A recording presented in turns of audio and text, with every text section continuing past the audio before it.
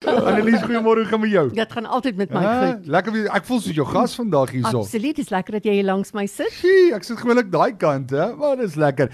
So, jy's vandag hier saam met ons weer, noodkreet, interessante dinge wat gebeur en jy sê die mense sukkel daar buite. Weet jy wat, ons welsinsorganisasies kry swaar. So ek het nou vanoggend gedink, jy weet, ek gesels gewoonlik met iemand in die ateljee en nou gesels ek vanoggend met almal wat daar buite is. So ek wil nou vanoggend spesiaal vir met my welsinsorganisasies gesels, veral in die eerste deel van ons gesprek, maar nou, dis nou 'n vitamienpilletjie hierdie wat 'n gewone ou soos jy ook nog maar kan kry. Ja, verseker. So ek wil vir jou vra, kry jy swaar? Het jy swaar gekry? Of is daar wat jy swaar kry in hierdie vreemde tyd waarin ons leef?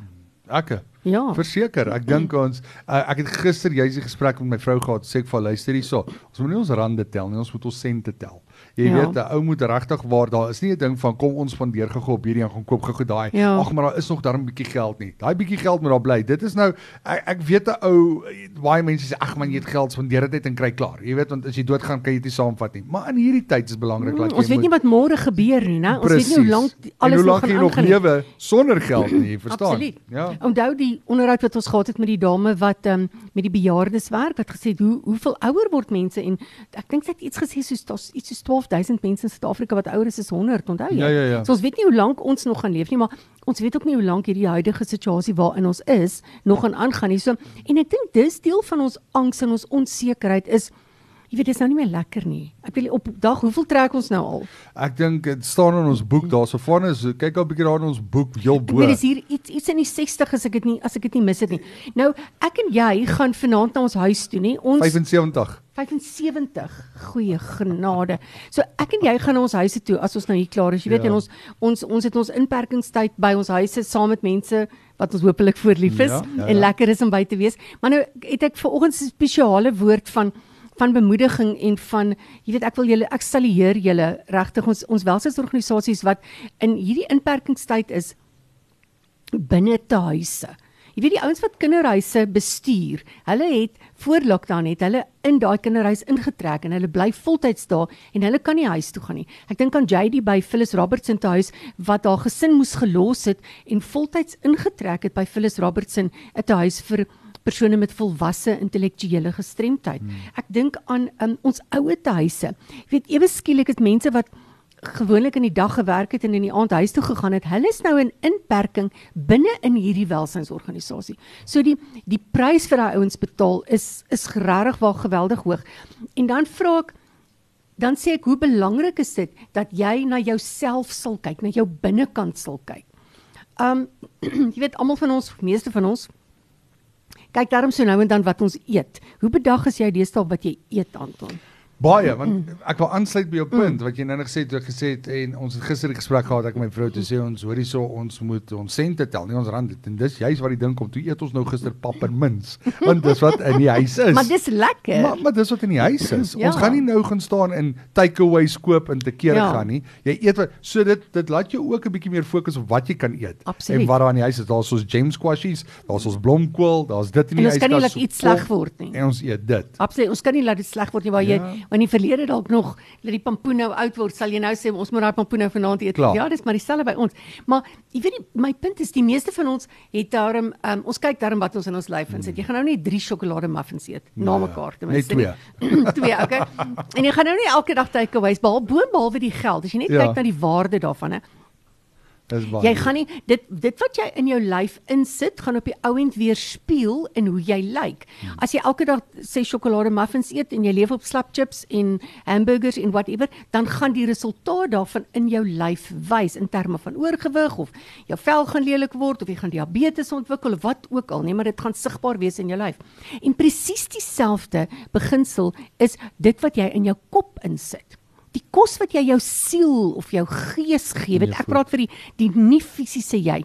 Dit wat jy jouself mee voed jy jouself met sosiale media en al die verskriklike goed wat daar aangaan, voed jy jouself met die syfers van COVID, voed jy jouself omring jy jouself met mense wat negatief is, mense wat sê hierdie ding gaan nooit eindig nie, mense wat beklei met die regering en met sy ma en sy pa in die wêreld, as dit is wat jy jouself voed, dan gaan dit uitspeel, dit gaan realiseer in hoe jy voel. en hoe jy gevoel gaan wees depressie, dit gaan angstig wees, dat jy gaan in 'n slegte bui wees, jy kan dalk aggressief word, jy gaan moedeloos wees. So ek dink enige tyd van die wêreld, maar spesifiek in die huidige uitdaging, moet ons baie versigtig wees wat ons onsself voer. En voer bedoel ek, wat voer jy jou kop? Wat laat jy toe wat in jou kop ingaan? En om net jou, weet jy, ek wil amper sê, weet soos in jou eie bubble te leef, as mense dit so kan sê, wat jy nie jouself blootstel aan allerhande nonsens nie, want dit gaan jou negatief affekteer. Dit is so. En weet jy, die ding is, jy sien ek sit nou hier so en soek vir iets. Ek het gelees in die week, net so om vinnig weer aan te sluit na jou laasweek of die week voor dit se gesprek van die mense met gestremdheid of intellektuele gestremdheid oor sigarette. Dit was toe in die koerant gewees. Het jy gesien? Dit was in die koerant gewees. Mense het toe daaroor gepraat en dit is in die koerant vir mense wat dit soek en ek probeer nou die artikel vir jou kry. Ja, so, vir die ouens wat nie daai oggend geluister het nie. Ons het met 'n welstandsorganisasie gepraat, ook 'n organisasie wat werk met persone met intellektuele gestremdheid.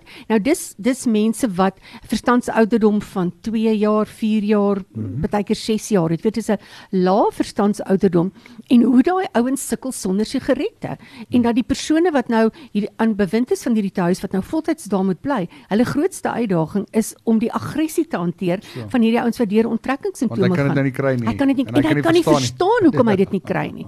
Jy weet, en die organisasie sê net, ons kan nie bekostig om R120 'n pakkie sigarette te betaal nie. En die persoon het altyd sy eie sigarette gekoop en hy kon dit bekostig vanuit sy ongeskiktheidspensioen. Maar nou met 'n ongeskiktheidspensioen van omtrent R1.500 of R1.600 kan daai ou nie bekostig om R100 of R120 'n pakkie sigarette te betaal nie. So, jy weet, dis 'n simpel situasie waarin ons lewe.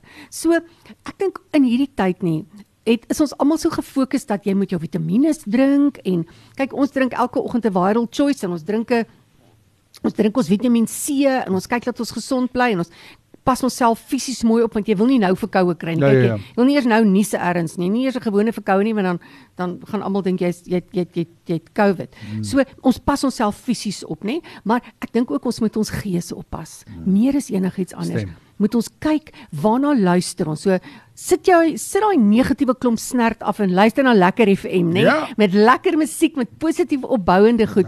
Moenie jouself blootstel. En nou die dag sê 'n vrou vir my, ja, maar weet jy, sy het nou nie by hierdie ding uitgekom nie, want sosiale media is daarom nou vreeslik. Dan dink ek, het jou foon nie 'n afknoppie nie? Weet jy nie hoe om Facebook toe te maak nie? Maak dit toe. Enige iets, as dit nie waarde toevoeg tot jou lewe nie, maak dit toe. Stap weg daarvan af. Klim uit situasies uit wat nie waarde toevoeg tot jou lewe nie. Jy weet, ons het in die begin het ons gesê ons is almal in dieselfde boot. En toe soos wat al hierdie drama ontvou het ons besef ons is nie almal in dieselfde boot nie, maar ons is in dieselfde storm. Hierdie storm woed om almal van ons se koppe. En ek wil vanoggend vir jou sê dat mense wat in groot bote is, word ook seesiek. Ek dink ons hele aanslag is so gefokus op mense wat honger is en mense wat swaar kry, en dit is absoluut reg en dis goed, maar ons moenie vergeet dat die Richard Bransons en die Kululas en die Edkons, jy weet, groot name in die wêreld kry ook swaar, en ek kry ook swaar, en jy kry ook swaar, en jy daar buite, die feit dat jy 'n lekker warm huis het en kos het om te eet vanaand, dit sê nie dat jy nie ook kan swaar kry nie. En ek wil sê, dis okay as dit nie vir jou lekker is nie. Dis okay as jy gefrustreerd en geïrriteerd en moedeloos raak partykeer. Want groot bote se mense word ook seesiek en groot bote sink ook in moeilike tye. So ons is almal in hierdie storm. Kom ons ondersteun mekaar, maar kom ons ondersteun onsself, nie net in terme van om jou lyf gesond te hou nie, maar ook om jou gees gesond te hou. Ja, Annelise de Jager wat saam met ons hier kuier vanoggend weer in Noordkruis, soos ouer gewoonte is. Tyd hierdie, ons gee dit vir jou, Annelise, altyd lekker. En dankie vir wat jy doen. Ons waardeer dit dat ons altyd hoor waar die nood is. En dis vir my belangrik. Ja, jy sê net, daar's soveel mense wat sukkel. Weet jy wat, ons welstandsorganisasies kry regtig swaar in 'n tydperk soos hierdie, en daar's individue wat daar werk, nie wat, jy weet Anton, dis mense wat 'n werk doen wat ek en jy nooit sal kan doen nie, vir 'n salaris waarvoor ons nie kan bekostig om te werk nie. Hierdie ouens het so hard vir wat hulle doen. En my passie is om hierdie mense toe te rus en hulle hande sterk te maak om dit te doen wat ek nie sal kan doen nie. Weet, en ek wil regtig my hoed afhaal, my spreekwoordelike hoed afhaal vir elke een van ons welstandsorganisasies daar buite.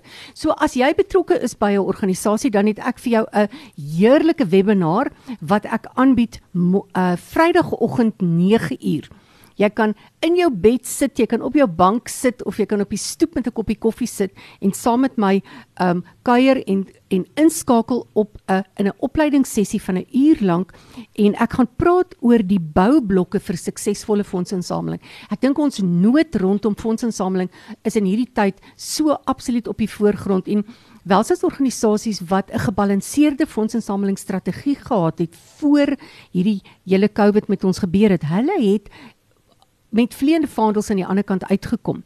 Maar dis ons welstandsorganisasies wat nie 'n gebalanseerde fondsinsamelingsstrategie gehad het nie. Dis hulle wat op die oomblik hulle deure toemaak. So, ek wil vir jou sê, kom skakel in, stuur vir my 'n e-pos by noodkreet@lekkerfm.com. Dis noodkreet@lekkerfm.com en dan gaan ek vir jou die skakel stuur waar jy kan inskakel by hierdie webinar. Dis gratis, Vrydagoggend 9uur. Kontak my noodkreet@lekkerfm en ek maak jou graag deel om jou te ondersteun in die dienste wat jy lewer in jou organisasie. En natuurlik geld dit nie net vir die tradisionele welsynsorganisasies nie, maar ook vir ons skole en mense wat by kerke betrokke is. Enige iemand wat wil weet, maar hoe werk fondsinsameling? Jy weet, want waar begin ek en wat het ek alles nodig om 'n suksesvolle fondsinsameling strategie te hê? En dan natuurlik, Anton, jy weet, dit moes, so 2 weke terug moes dit Tacky Tax dag gewees het. Ja. Soms is jy nie ook 'n klein bietjie hartseer daaroor nie? Ek vir alles, ek dink baie welsynsorganisasies in plekke wat staat gemaak het op die inkomste, is nou die hele jaar agter, maar die skuld gaan aan. Die skuld gaan aan, jy weet, 'n organisasie, 'n projek soos Tacky Tax het so rondom 10 miljoen gemaak elke jaar, en dit is 10 miljoen wat nou weg is by ons welsynsorganisasies. En dis organisasies wat in die deursnit, baie van hulle het baie geld verloor aan die Solidarity Fund, want maatskappye, omdat daar 'n groter belastingvoordeel is om in die Solidarity Fund te skenk, het hulle nou daar geskenk en nie by ons welsynsorganisasies geskenk nie. So nasionale Tacky Tax dag kon nie plaasvind soos normaalweg op die laaste Vrydag van Mei nie. Dis nou uitgestel na die 31ste Julie. Einde van volgende maand. En ja, ons glo en hoop dat ons teen daai tyd ons buite sal kan rondhardloop met ons tekkies en 'n heerlike dag kan hê, maar wie weet, jy weet, daar's soveel onsekerhede betrokke. So ek wil nou vir jou daar buite vra, of jy nou betrokke is by 'n welsynsorganisasie of nie. As jy vanoggend luister en jy voel maar jy wil ook daar net jou deel doen, wil ek vir jou vra, kan jy R30 gee? Net R30. SMS die woord TTKs. TTKs. Na 42646. 42646, SMS die woord TTKs. Dit staan vir Tacky Tax Case. Maar as jy sê TTKs 42646, dit gaan jou R30 kos en in die proses gaan jy gemiddeld van omtrent, ek dink daar's nou staan omtrent 260 welsynsorganisasies wat onder die Tacky Tax vaandel val. So jy gaan jou klein verskilletjie daar maak en al die R30 saam maak op die ou met 'n groot verskil. So kom ons vat maak baie. Bietjie maak baie. Kom ons vat hande in hierdie tyd, ons ondersteun mekaar, ondersteun jouself, kyk, wees baie versigtig wat jy in jou kop laat ingaan, net soos jy versigtig is met jou lyf. Kom ons doen elkeen ons klein deeltjie om 'n verskil te maak daar buite.